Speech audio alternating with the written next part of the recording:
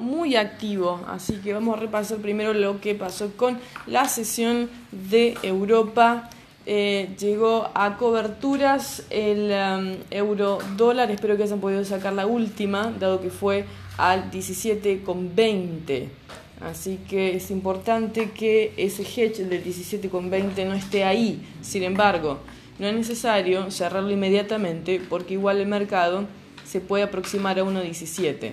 Ahora, si llega a pasar a 16,86 euro dólar, teniendo presente que el mercado de Europa abrió venta, pero estamos en la zona de máximos aún. Así que ahí vamos a analizar bien qué es lo que vamos a hacer. The most important is not to be left with any buy transaction at the high levels below 117.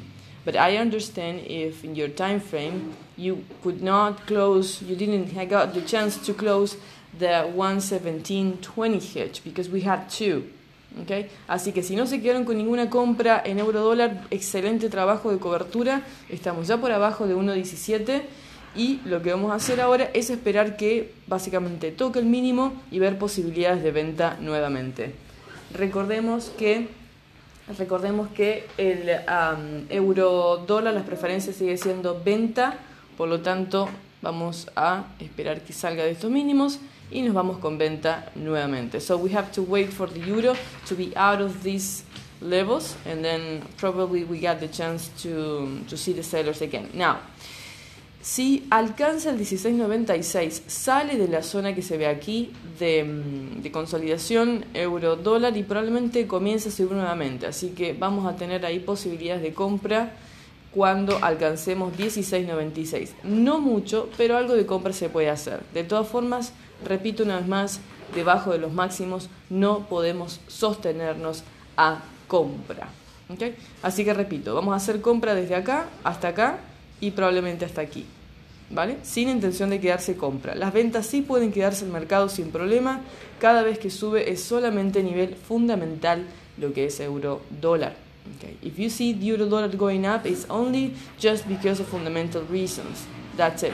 Now, if we get below 16.86, we're going to sell euro dollar down to the 116.77 and we have 116.70. All right. So here in the middle, nothing to do. We can either have a buy chance or a sell chance. Así que en euro nada que hacer todavía, debajo de máximos es lo más importante, pero tenemos un precio de compra aquí arriba y un precio de venta aquí abajo. Así que se pueden dar los dos escenarios el día de hoy. Preferencia no quedarme con compras, pero se pueden dar las dos cosas hoy. So the preference, like we always said, below the highs of 117 and 117.20 is to sell. But we're not going to sell yet. We wait for the market to be at least towards the low that we just saw here, the 116.86.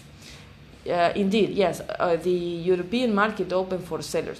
Europa abrió para los vendedores. Esta es la actividad de Europa, este es el máximo de Europa y este es el mínimo de Europa. Por lo tanto, vamos a vender por el mínimo de Europa. Okay? So this is the high of Europe, this is the low of Europe, so we're going to sell from the low of Europe. Or, if anything, we buy from here. That's it. Así que esperamos entonces con el euro. Dólar CAD, estamos compra, preferencia de compra. No llegó al hedge que teníamos a 29,80 y quien le haya activado esa posición de hedge o venta va a tener que resolver rápidamente esa venta porque la preferencia en el dólar canadiense es sí o sí a compra en torno a 1.30 y de hecho el mercado abrió compra el día de hoy. So with dollar CAD we have the buyers today, the market open for buyers, we are at the 1.30. So hopefully if you got the sell transaction activated, because you shouldn't, it was not even close. But if anything, we're going to buy from 1.30.09. Vamos a comprar de 1.30.09 a 1.30.30. Así que sin ejecutar todavía con dólar canadiense. Y la libra también salió de la zona de máximos. Esto es, estamos ya debajo de 1.31. La preferencia en libra es también por venta. Okay, so the preference with the pound dollar is still for sellers. And we're not going to sell until we get at least out of here. Because if you see, we got two things here. This is just information, guys. Esto es solo información, así que no se active ninguna cobertura innecesariamente. Si tiene una cobertura activa, por favor cerrarla inmediatamente. If you have a hedge, please close it now. Don't be left with any buy transaction at the high levels with the pound dollar. Cerrar cualquier cobertura que se haya activado. Esto es solamente información. Las negociaciones del Brexit continúan y esto lo vamos a seguir percibiendo una y otra vez. De hecho, está muy tensionado el tema del Brexit y eso no coopera con la apreciación o con el bloque económico en general de Europa. Por lo tanto, cualquier spike alcista que veamos en libra y en euro no vamos a confiar ni tampoco vamos a hacer compras innecesariamente. Vamos a esperar que salga del mínimo que presentó la libra, que es 1.30,85. Así que, en resumen, libra, esta es la actividad. Abrió por venta, el precio está arriba del pivot point central.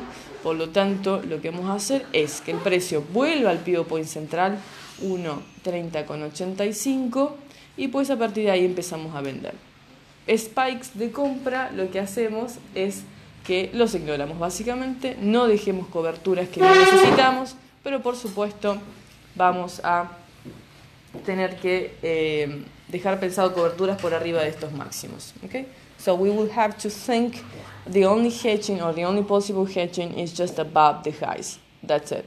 Así que de momento mucha volatilidad con libra, no mucha con el euro, así que en los dos casos vamos a esperar los vendedores y con dólar CAD por supuesto esperamos los compradores.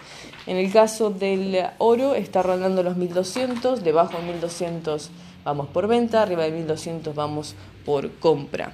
Eso es más o menos el panorama general. Esperamos entrar a mercado en los próximos minutos entonces.